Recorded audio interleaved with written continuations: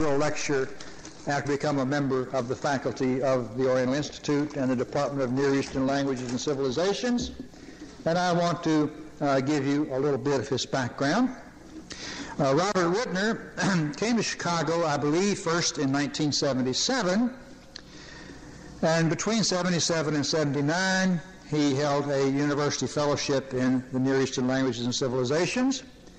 And then, as he was still in training, he became an essential lecturer in the NELC, in the Department of Near Eastern Languages and Civilizations, from 1983 until 1990. During that time, he lectured on practically every Egyptological subject that we teach here. He lectured on Old Egyptian, Middle Egyptian, Coptic, Hieratic, just about everything that we teach. So he was our all-purpose, multi-talented lecturer. And we probably stole him to do that. You know how people do exploit students. He also lectured and taught in continuing studies courses, including some here at the Oriental Institute and some at the Field Museum. Maybe some of you were his students in those courses.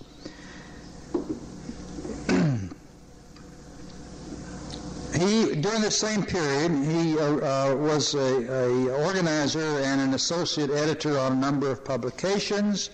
He was working as a research associate and associate editor of the Demotic Dictionary under Jan Johnson's directorship, and he continues to work on the Demotic Dictionary.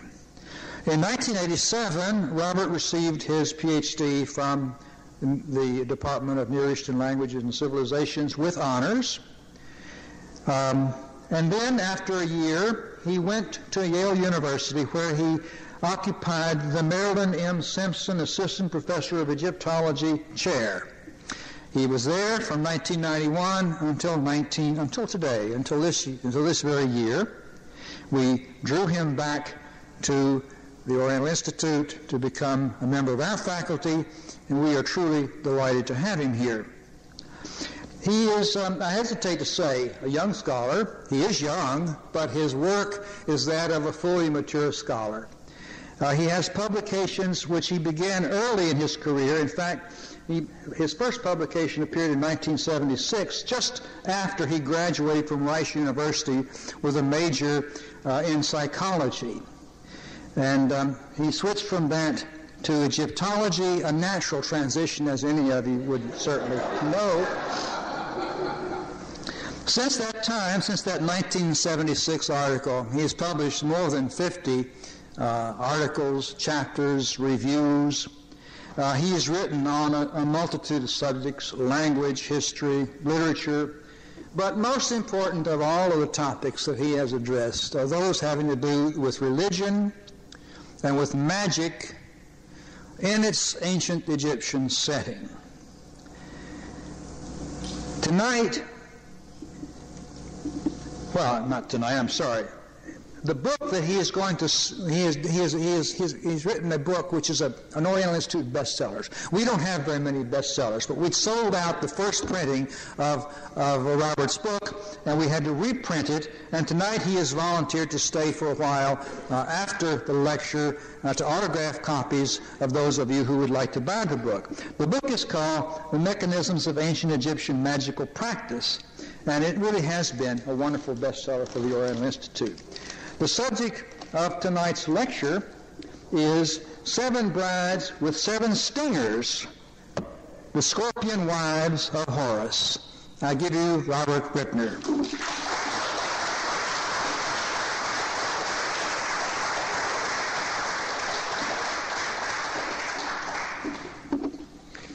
Thank you very much, Dr. Sumner. It is very much of a pleasure to return to the Oriental Institute and to this stage.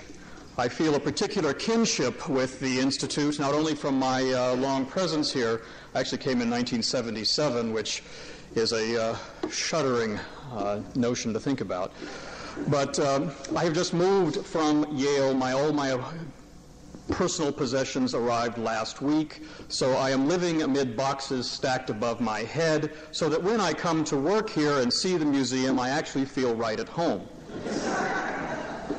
Now, Oriental Institute members are surely familiar with the major figures of Egyptian mythology: Osiris, Isis, and their son, the falcon god Horus. Perhaps less well known is the fact that our knowledge of these central figures, whether major or even minor figures, is very rarely based on lengthy mythological narratives, completely unlike the situation with Greek mythology. Whether this is a result of chance finds or simply the Egyptians' preference for explaining their gods in different ways, I can't answer, although I lean to the second interpretation. But at any rate, our best information instead is often pieced together, sometimes quite laboriously, from references and allusions in ritual texts, which, as Bill mentioned, have been my primary focus of research for well over a decade now. Those ritual texts which are designated or designed for private rather than state purposes have generally been designated as magical texts.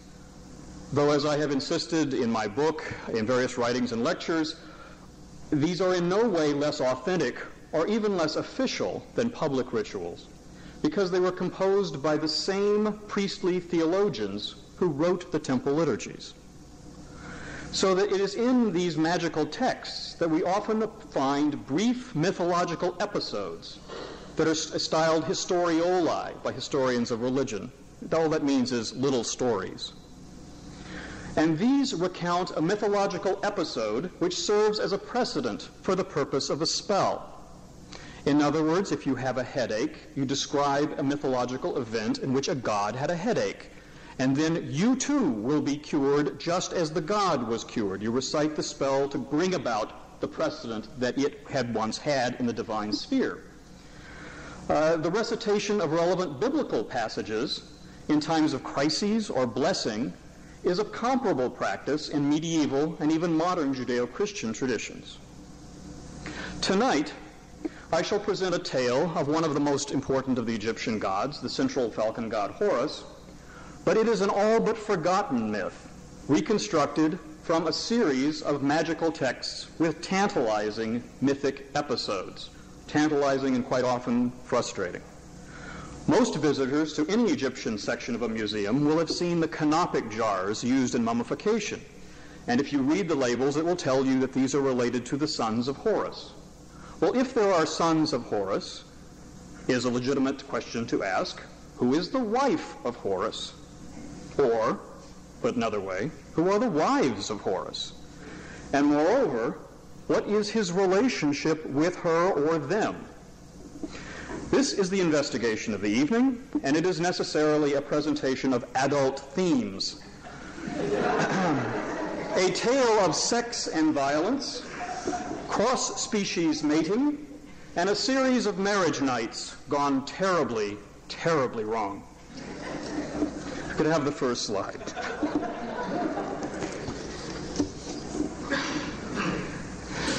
To begin this discussion, I'm going to show you one of the most unpromising texts I have ever looked at in my entire life, and this is what is known as the Philinna Papyrus. It is reconstructed from two pieces, as you see, joined here. This papyrus is 10 centimeters by 8.2 centimeters if you straighten it out. That means it's about this big. I sat down with my paper and scissors this afternoon. The initial editor had only this section to work with. It was published in 1901, and he said that this scrap was of use only for paleographical studies. It had no inherent value except to examine the style of the writing. Actually, this little papyrus, which is a set of magical spells in Greek, has been published probably more than any other Greek magical text, which are much, much longer. In fact, it has been studied in print 13 times. My discussion will be number 14. This is perhaps a comment on the perversity of scholars, but the reason for the sudden interest in this seemingly worthless scrap was the discovery in 1942 that there was an adjoining piece here in the Berlin collection. The left-hand side was from the Lord Amer's collection, which is now in Manhattan. The right-hand side is in Berlin. And although this had been pointed out in publications number 2 and number 3, ignored in number 4 and number 5, scholar number 6, Mr. Maas, noted that they were not just parallel, interesting texts, but actually joined.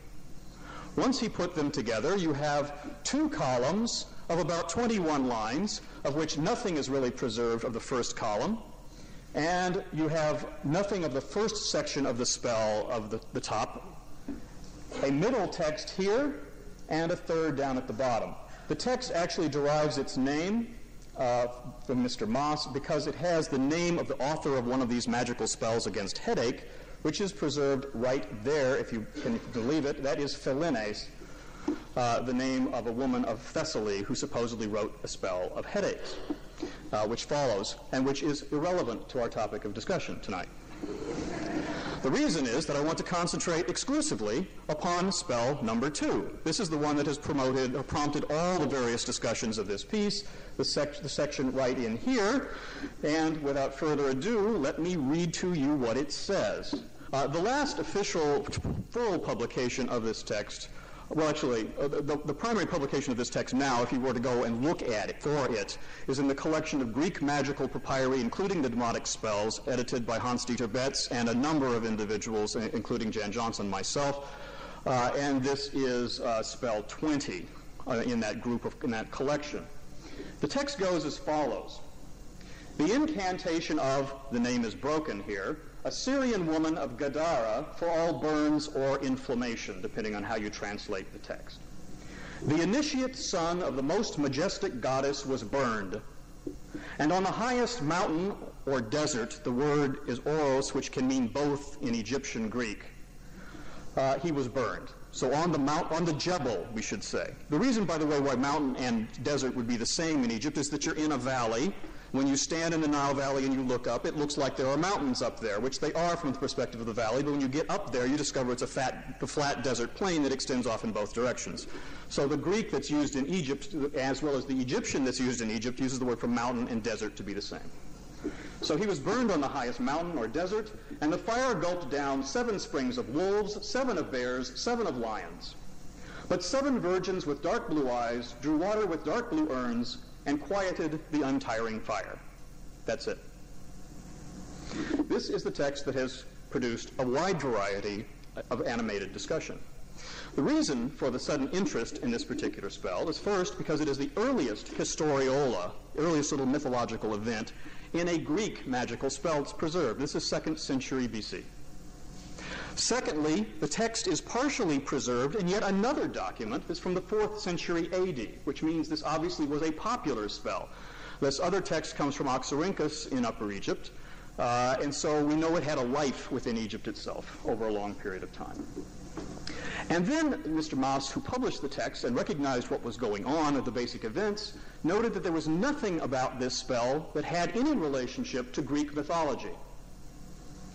There are 7 women in Greek myths. The Pleiades come to mind at once, but they don't carry water and they don't have anything to do with putting out burns.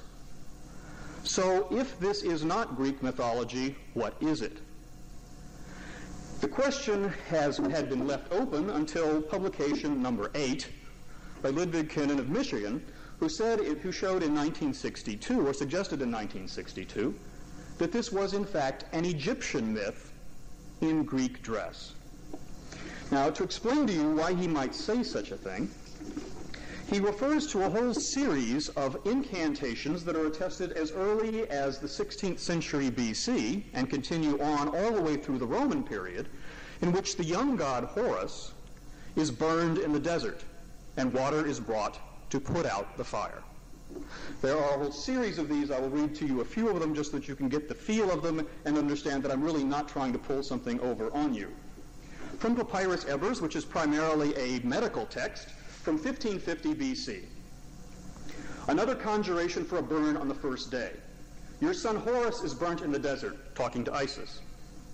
Isis replies, is there water there? There is no water there, but water is in my mouth, and inundation is between my thighs. It is to extinguish the fire that I have come. These words are to be recited over the milk of a woman who has given birth to a male child, and gum, wool of a ram, and to be placed upon the burn. Here is an image of our Horus, who is getting the curative milk from his mother, the goddess Isis. And in fact, the milk of a woman who had borne a male child becomes a standard ingredient in Egyptian medicine. And if you don't have such a thing, because it's not always available at your local pharmacy, there are actually jugs which are in the shape of the goddess Isis, with or without a child on her lap, so that you can take milk, pour it in the jug, and when you pour it out again, you have milk of a woman who has borne a male child. Now, the interesting thing about that particular medical remedy is that it survives into the 17th century in English herbals. So it passes from Egyptian medical terminology into the Hippocratic corpus and then becomes a standard feature in European medicine up till almost this century. The following spell from the same text says, "Otherwise said, my son Horus is burnt in the desert." This is Isis speaking. "There is no water there. I am not there. May you," speaking to an unknown woman whose identity we leave open for the moment, "may you bring water from the banks of the stream to extinguish the fire." Words to be recited over basically the same sort of thing. Milk of a woman who has given birth to a male child. From the London Medical Papyrus, 200 years later, another conjuration for the burn on the first day. "Your son Horus is burnt in a place in which there is no water." Isis replies, "The usual. Water is in my mouth, an inundation is between my thighs. It is to extinguish the fire that I have come." The following spell is again Isis saying the same thing. "My son Horus is burnt in the desert." The same story all over again. So we have this continuation of these same two forms of spells of Horus being injured in the desert and a fluid being brought to him to solve the burn. From roughly the same period of time, example number 4, or example number 5, from a Leiden papyrus, we have beginning of the conjuration of burns. "Now look, let your face not tremble, my son Horus. My son, have you seen the flame of the Great One? My mouth has water from the bank of the stream. It is in order to extinguish the fire that I have come, to be set over honey and placed on the burn," etc. You get the basic idea that there is a long-standing series of such texts in which Horus is injured on the desert. Moreover, the discussion of Horus as an initiate, as in the Philinna papyrus, makes perfectly good sense. The standard image of Horus throughout most of Egyptian depictions shows Horus in the form of a baby with his finger tucked to his mouth, to his lips. In Egyptian thought, this is to indicate that he's a child and that he's sucking his finger. In the Greco-Roman period, however, this is reinterpreted as he is a child who is guarding the secrets, and that this is an indication that one is to be silent regarding the mysteries. So that Horus and his standard image, becomes the symbol of the initiate in the Greco-Roman world. Now, I could give you many, many more examples. I think you don't need many, many more examples. But just to tell you one or two, from the 1st century AD, we've now jumped from 1300 BC to 1st century AD. "O Osiris, foremost in the west, happy is your son Horus. He will repeat youthful vigor, and he will rule the deserts with his strong arm." Why is he given authority over the deserts? Because that is where he has been injured, and that is where he will suddenly repeat his vigor and become healthy. And then from the 3rd century AD, well beyond the papyrus I showed you there, we have Horus went up at midday onto the mountain during the season of inundation, mounted upon a white horse. He found all the gods seated at the place of judgment, eating the produce of the Nile. They said, "Horus, come and eat." "Horus, come, are you going to eat?" He said, "Go away from me," because it turns out that he has a terrible, terrible headache and is unable to eat anything at all. He has a burning fever in his head. And so then he is finally calmed when they bring him foodstuffs, etc. So again, the place of his injury is standardly on the mountain from the beginning of the New Kingdom all the way into the threshold of the Christian period. And to go further into the Christian period, we have what is perhaps two of the most interesting of these texts. And those are Coptic spells from the 6th to 7th century. And they go as follows. Now, originally, in the 18th dynasty examples, Horus was burned, perhaps from being scorched on the desert.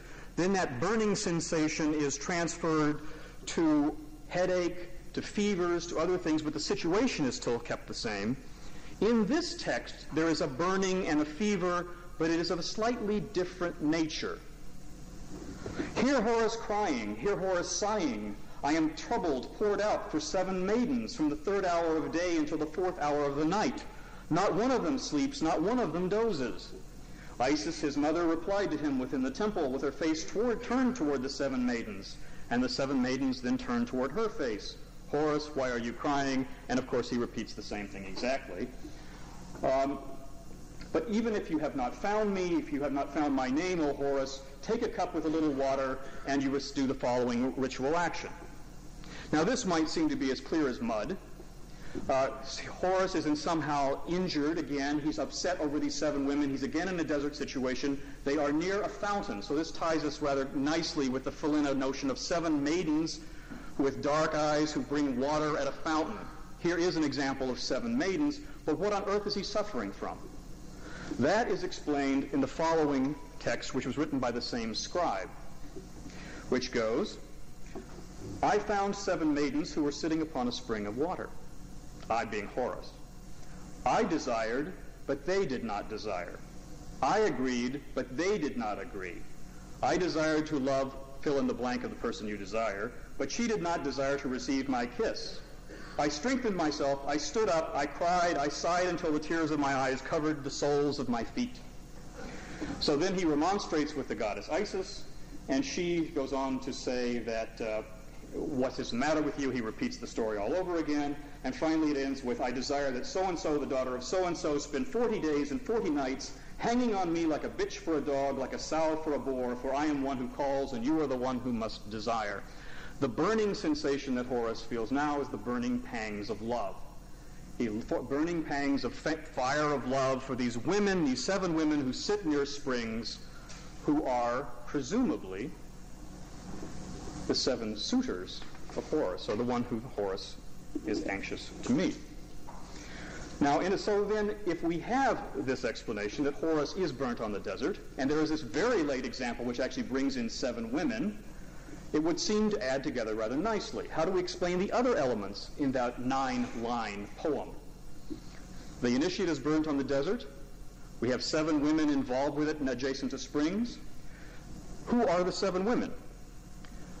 The Kunin explanation is that the 7 women represent the 7 mouths of the Nile, who then bring the refreshing Nile waters to put out the fire, and that the fountains which are mentioned that are gulped down by the fire correspond to animals in Egyptian mythology as understood in the Greco-Roman period, so that the 7 springs of wolves are associated with Anubis or Wepwawet, who is the jackal god of the desert, which makes sense in a desert setting, that the bear is associated with the god Seth in Greco-Roman mythology. The reason for this is fairly complicated. Seth attacked Osiris by striking him with his foreleg in the form of a bull. It was sliced off, thrown into the heavens, and became the Big Dipper. In Greek understanding, that Big Dipper is a bear.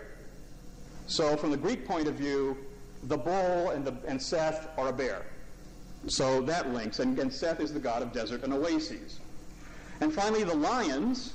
This is associated with both Shu and Tefnut, but also primarily with temple waterspouts. If you go to any major temple in Egypt now, you will see lions projecting off, and these are the ones which gush forth water, so those all fit. They can be understood within the framework of Greco-Roman interpretations of these animals and springs and desert sources. Now, this is the way the matter stood from 1962 until 1995. When Chris Faraone of our religion department reanalyzed the text and produced, I think, a series of rather significant objections to the interpretation made by Kunin. The most important of these is to note that the link with the 7 mouths of the Nile is rather weak. There are not, to my knowledge, there's not to my knowledge a mention of the 7 mouths of the Nile in Egyptian texts. The mouths of the Nile are mentioned, but they are not given that specific number, and those mouths varied in number over time. There are not 7 mouths of the Nile at the moment.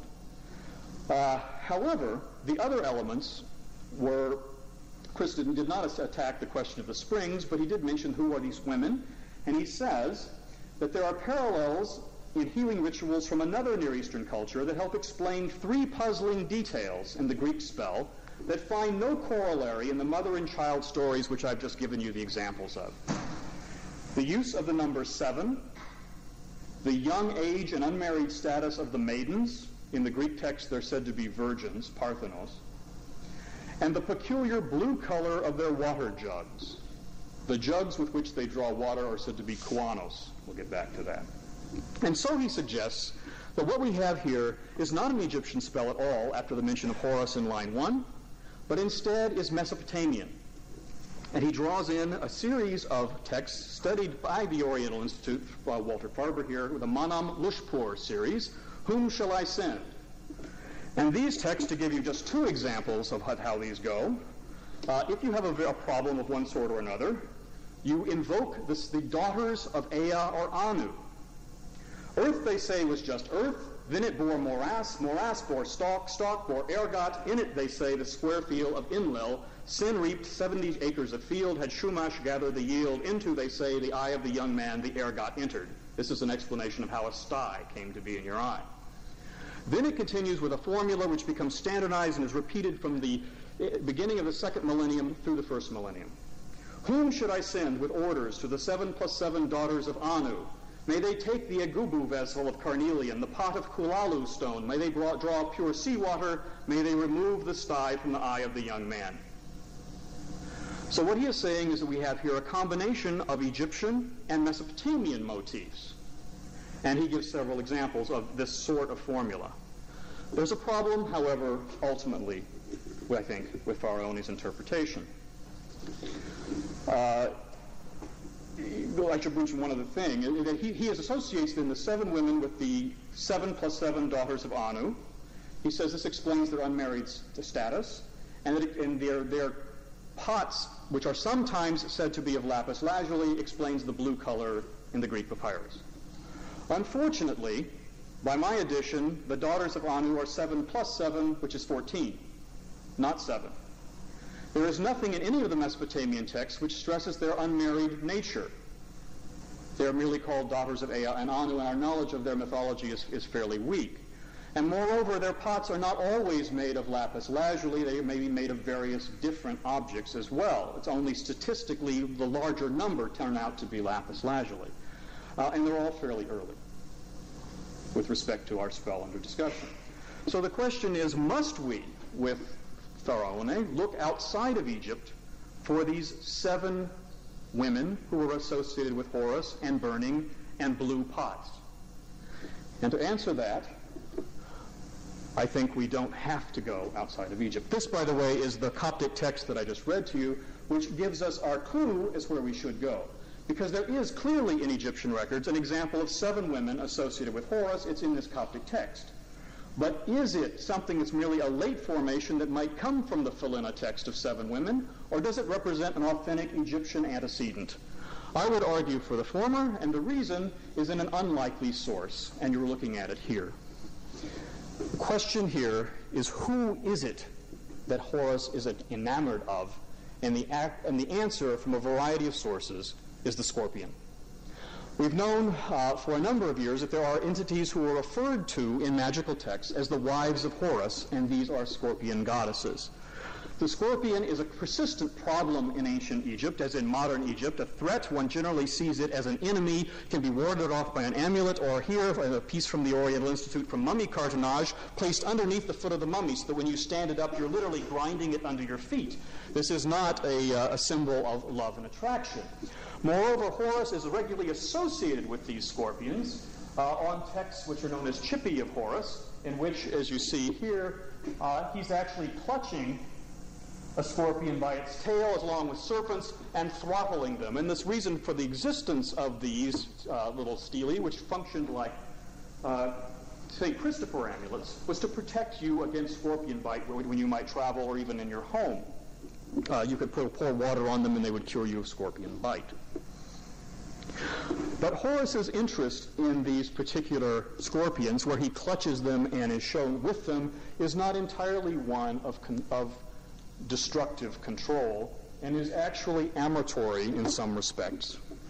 Because we can recreate from the Egyptian myths, as excerpted and referred to in bits and fragments, a series of references to Horus's wedding night, or series of nights, with the wives of Horus.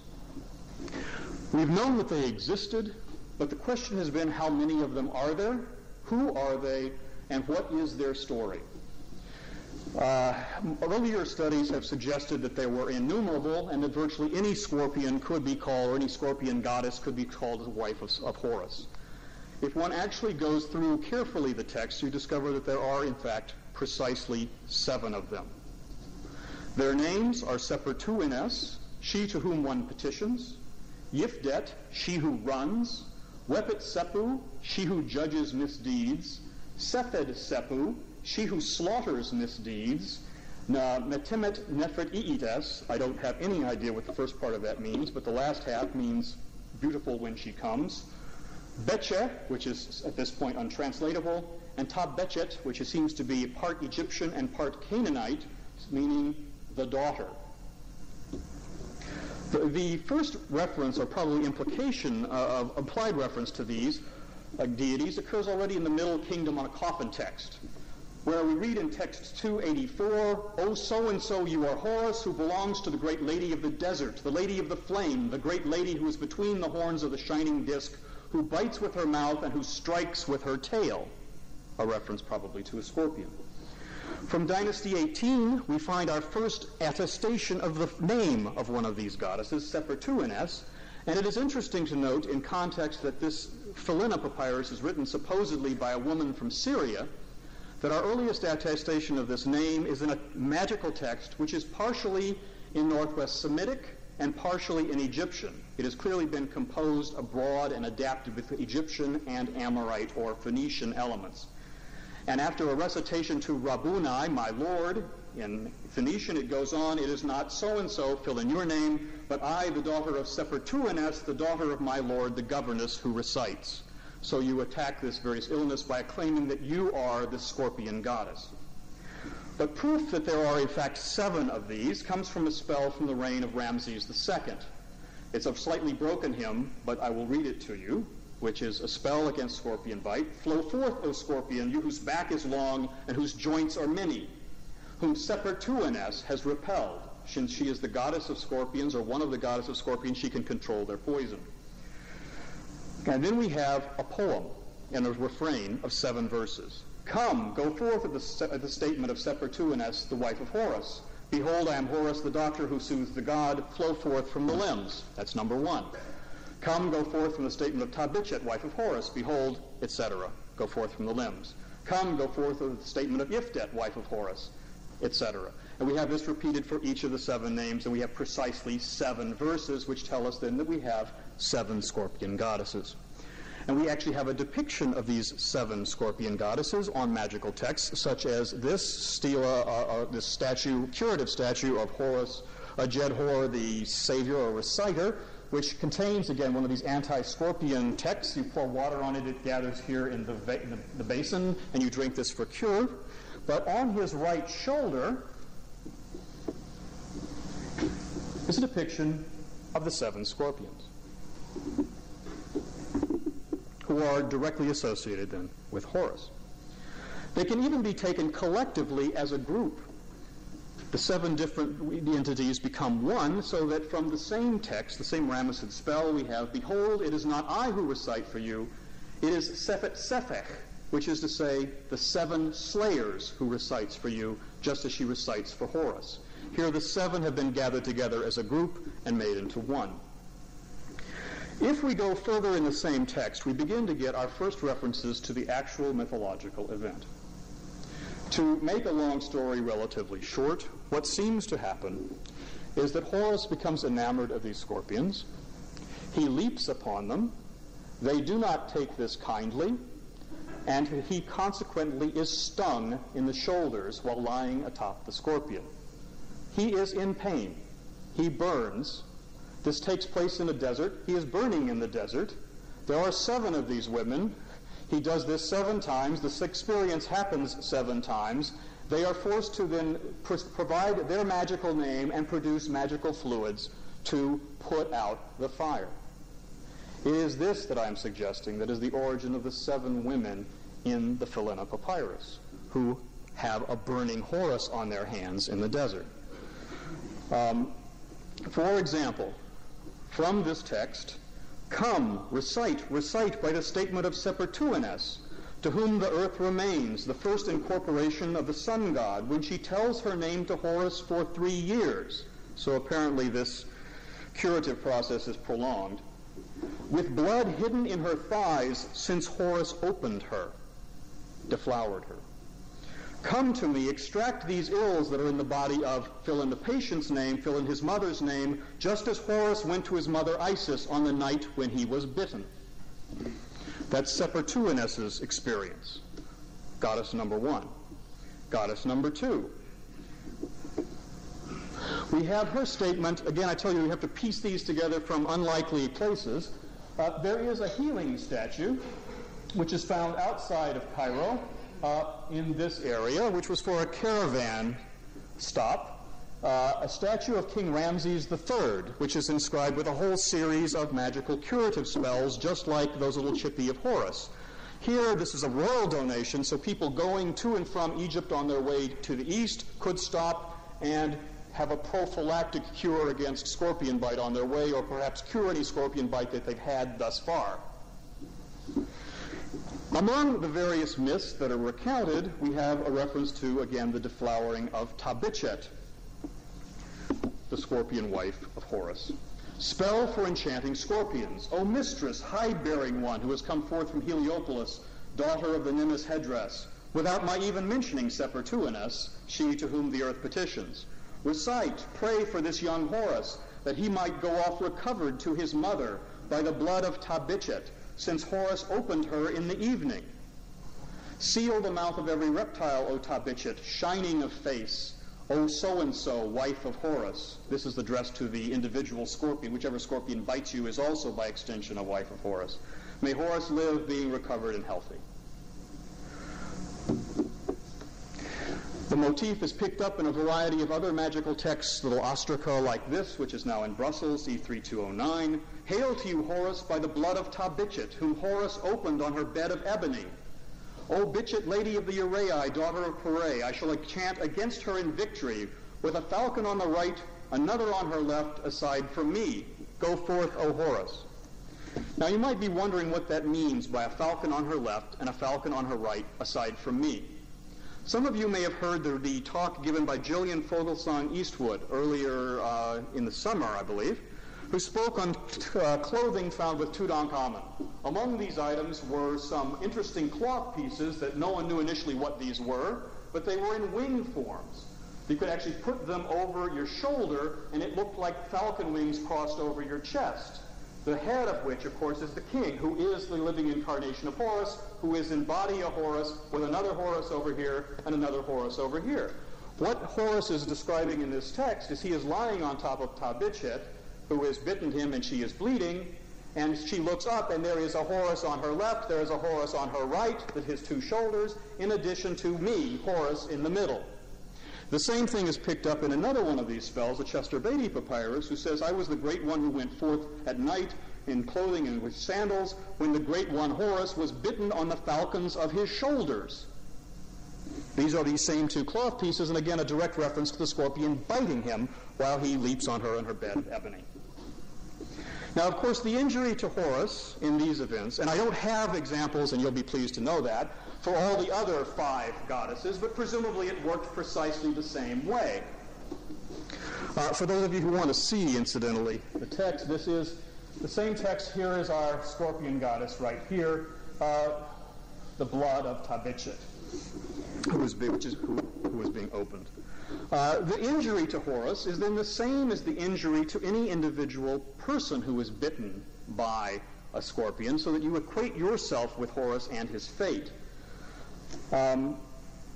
For example, on the statue of Ramses III that I mentioned, it says, Come, you evil fluids, which are in the limb of, fill in your name, fill in your mother's name, just as you came forth from Bichet, the wife of Horus. She put them in Horus, she pulls them out of Horus again, and she will do the same for you. From Dynasty 20, Pitoran 1993. As for the night when the wife of Horus bites you, this is referring to any individual patient in Egypt, I will not allow the inundation to surge upon the banks. I will not allow sunlight to shine upon the soil, etc., etc. The whole world will come to a screeching halt until you are recovered from the bite. The scorpion goddess curing the patient is also referred to in a variety of these little texts from the same papyrus. Someone approaches me, it is not I who approach you, it is Wepet Sepu, the wife of Horus. O poisons, come to me, I control them, I am Selket. Now, many of you, anyone who's been to the Tutankhamun exhibit years ago knows Selket, our primary goddess of scorpions, and it has been suggested that all of these various wives of Horus are simply nothing more than images of the goddess Selket taking on different aspects. We'll give you one more example before I show you this, and that is where the whole 7 goddesses are summoned together as a group of the wives of Horus to cure the patient. Hail, O scorpion, coming forth from under the tree with its stinger erect. O one who has stung the herdsman in the evening when he was lying down. The 7 daughters of Pere, the 7 daughters of the sun god, and in the various references I've already given you, the scorpion wives are said to be daughters of the sun god, so that fits them. Stand lamenting, making 7 knots in their 7 bands to place them upon the one who was bitten. May he stand up healed for his mother, just as Horus was stood up, healed for his mother Isis on the night when he was bitten. So here we have our 7 goddesses, the daughters of the sun god, who are presumably then these 7 scorpion goddesses curing Horus on the night he's bitten. Now these motifs are all early New Kingdom, but they continue throughout the rest of Egyptian history. So that from this particular inscription in the Wadi Hammamat, this is again designed for passengers through the desert area to stop and pray if necessary to cure their scorpion bite, and you can perhaps see the scorpion rather nicely here in the hand copy. It's actually abracadabra words which may be Semitic, spell for enchanting a scorpion, kepapu, kepabal, kepatrem, back, go away, O wife of Horus, born of a wife of Horus. That is to say, you're a scorpion born of a scorpion. And finally, from the Ptolemaic period, contemporary with that Greek papyrus, we have this healing statue, which belongs to the Oriental Institute and is now on display in the president's house down the street. Top view of it, as you see, much of it is broken away. This would have been a figure covered with magical spells from top to bottom.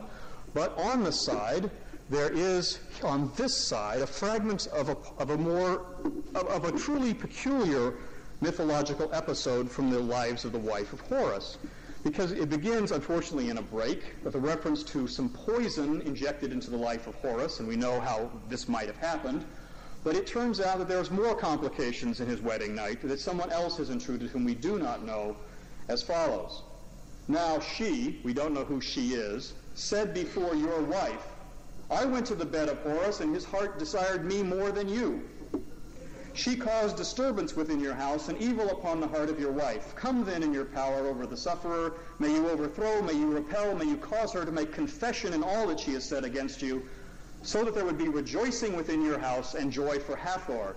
Let not her raging be against you. May the poison of the one who made your suffering die, that the heart of Bichet, the golden one, the mistress, the wife of Horus, be happy.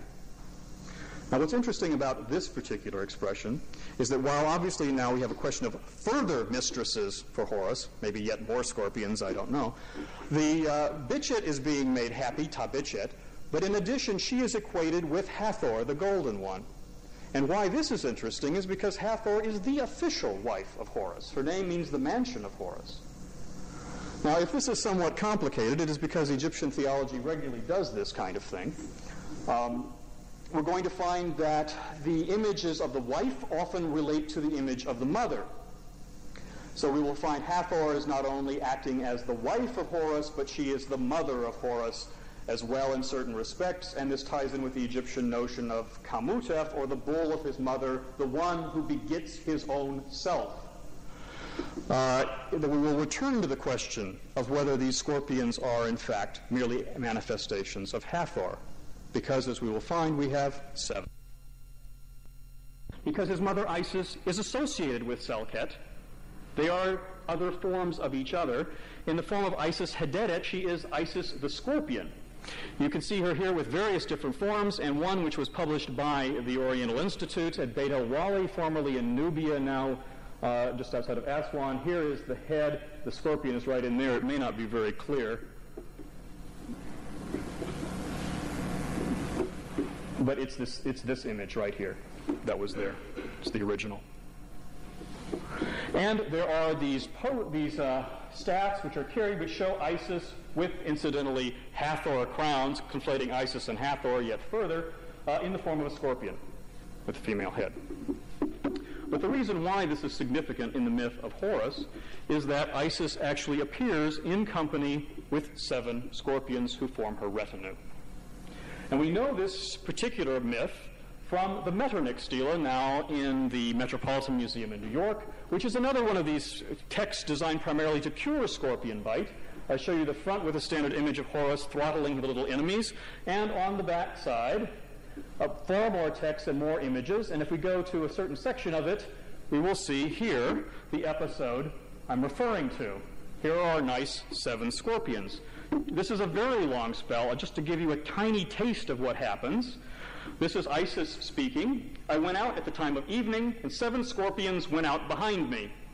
They took the lead from me. Tephen and Bethan were close behind me. Mestet, Mestetef under my palanquin. Petit, Chetet, and Matet, keeping the road free for me.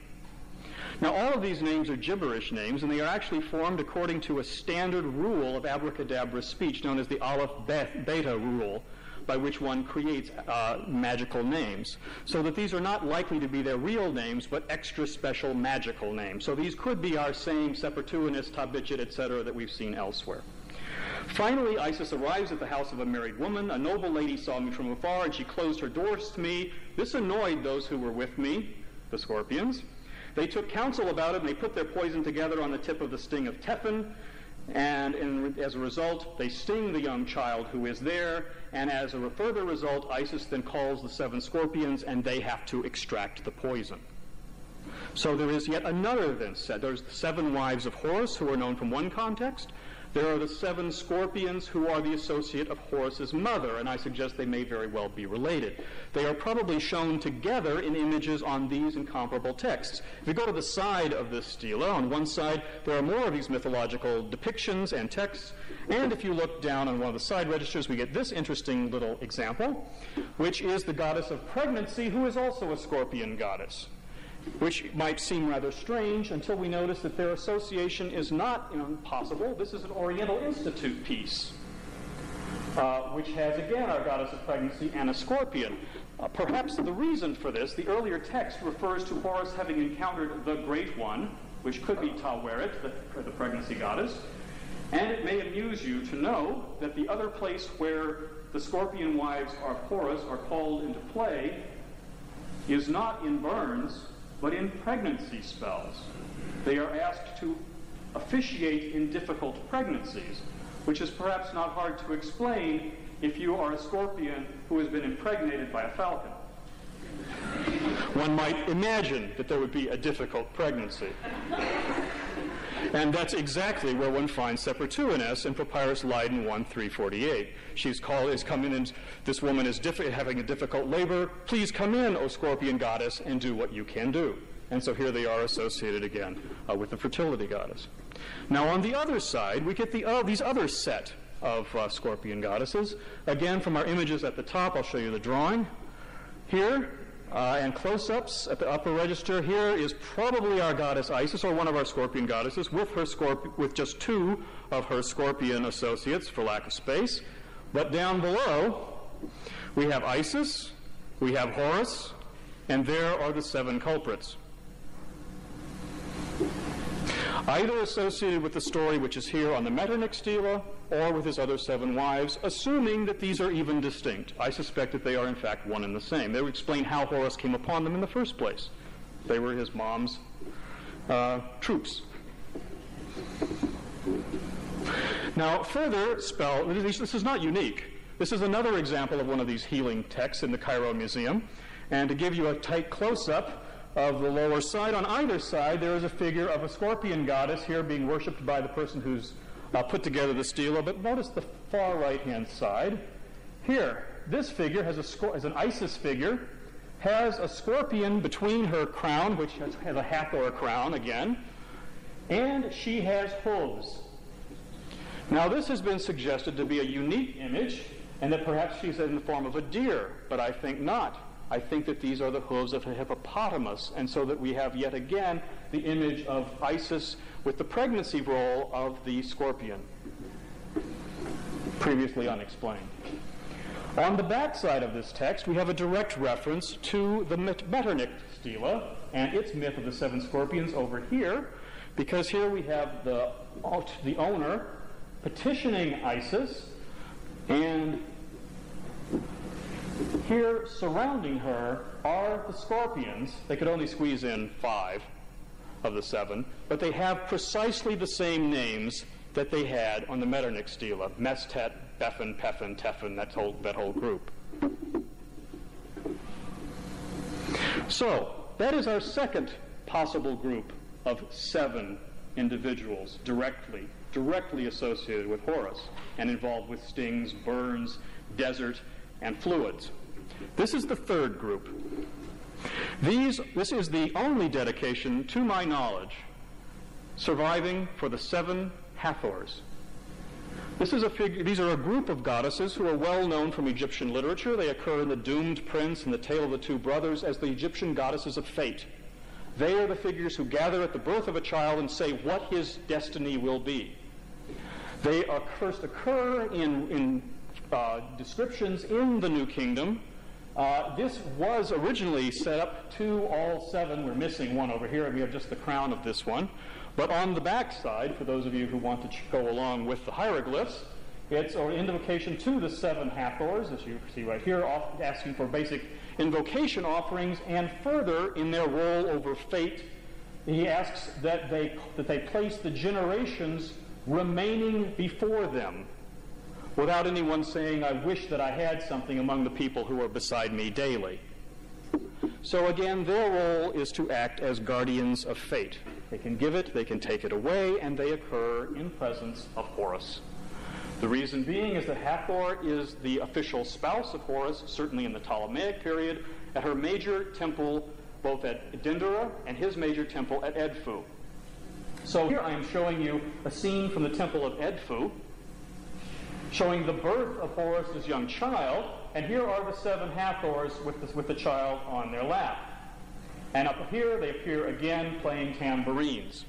I know this is rather small, but here's a set from Dendera. Here's the first 4 of the 7 Hathors, and continues with another 3 and the goddess of Lower Egypt over here, leading them on, playing tambourines. So these are yet another set of 7 women who were, in theory, associated with the god Hathor, with the god Horus. And perhaps the clincher that maybe all of these 7 are the same is found again on the Metternich stela. If we go back to the back side, on the top, in the central image, we have a scorpion goddess here, clutching more scorpions and snakes and throttling them. But adjacent to her, we have a goddess who is clutching these scorpions and who has a Hathor sistrum head. So she is Hathor of the scorpions. And if you will recall that I mentioned earlier that the goddess Tabichet was said to be Hathor when she was happy. So that all of these various sets are perhaps different explanations of the same set of 3. And what also may harken back to the whole image is an image here of one of the Roman emperors at the Memesi at Dendera offering to the goddess Hathor. And if we look carefully at his clothing, we see something of that image that Julian Fogelsong spoke of. Here, although here it is slid down from his shoulders down to his waist, there's a Horus falcon on this side. There's a Horus falcon on this side. Of course, Horus is in between. But tucked here in the middle, wrapped round by all 3 of these Horuses, is a little image of Hathor, who is now completely surrounded by Horus falcons, left, right, and center. So then, the question is, we have a magical text which describes someone who is burnt in the desert. We have a standard motif of this for all of Egyptian history associated with Horus. There are 7 women who are involved with this pain and cure it. We have 3 sets of such women in Egyptian mythology who all may be part and parcel of the same set, but certainly there are these 3 different sets who are possible. The next question is, Pharaoni questions, what is the status of these women? Because in the Mesopotamian myths, he says they are said to be unmarried. Except in the Mesopotamian text, they are never said to be unmarried, but their marriage status is absolutely pivotal in the Egyptian texts because it is their initiation on their marriage night that brings about the entire episode. So that the fact that they are virgins is directly critical to the Egyptian text and ties into the Greek spell. But the final thing that's missing is the color blue. Because in the spell it is said that the women draw their water with jugs of what has been translated as blue jugs. And moreover, the women are said to be blue-eyed. The Greek word is kouanos. They are said to be kouanos opidos, blue-eyed, blue-faced, and to draw their jugs of blue. This is generally, the word kouanos, the Greek word, is generally assumed to mean lapis lazuli. If you actually study what kouanos means, however, in Greek texts, you discover that it comes into Greece from Linear B and is related as kouanos, and it is related to Hittite kouanan, and its primary meaning in Greece at the time is not lapis lazuli, it is Egyptian faience. It is the blue-green frit that is used as imitation lapis lazuli, which circulates in Greece and gives rise to this word in Greek, which continues in usage all the way through the Roman period as the primary meaning of kouanos in Greek. So if we go back to that Greek text, rather than saying that these are women who draw their jugs with lapis lazuli pots, we could translate with faience pots, and then we don't have any problem with Egyptian antecedents. We have Egyptian faience bowls, which are used for water. We have ritual bowls like this, or jugs like this, used to pour out water in ritual ceremonies to produce healing and rebirth of the deceased, or for offerings, and further examples like this, or special ritual cups, which were used probably at certain times of the year to recharge health, which are certainly nicely associated with the 7 goddesses of fate, particularly since Hathor in a cow form is often found on them. And moreover, further examples of beakers, we have every conceivable shape and size and cup, which could be used as a kouanos vessel, which any self-respecting Egyptian goddess could easily get at her local store. And moreover, we have special curative vessels like these, which are New Year's flasks, which almost certainly held Nile water at the beginning of the new year, and they contain a New Year's wish so that as you drink this water, it will restore you from all ills of the previous year. So there is this wide variety of things to choose from. Here's another example of these. They're quite common from the Berlin Museum.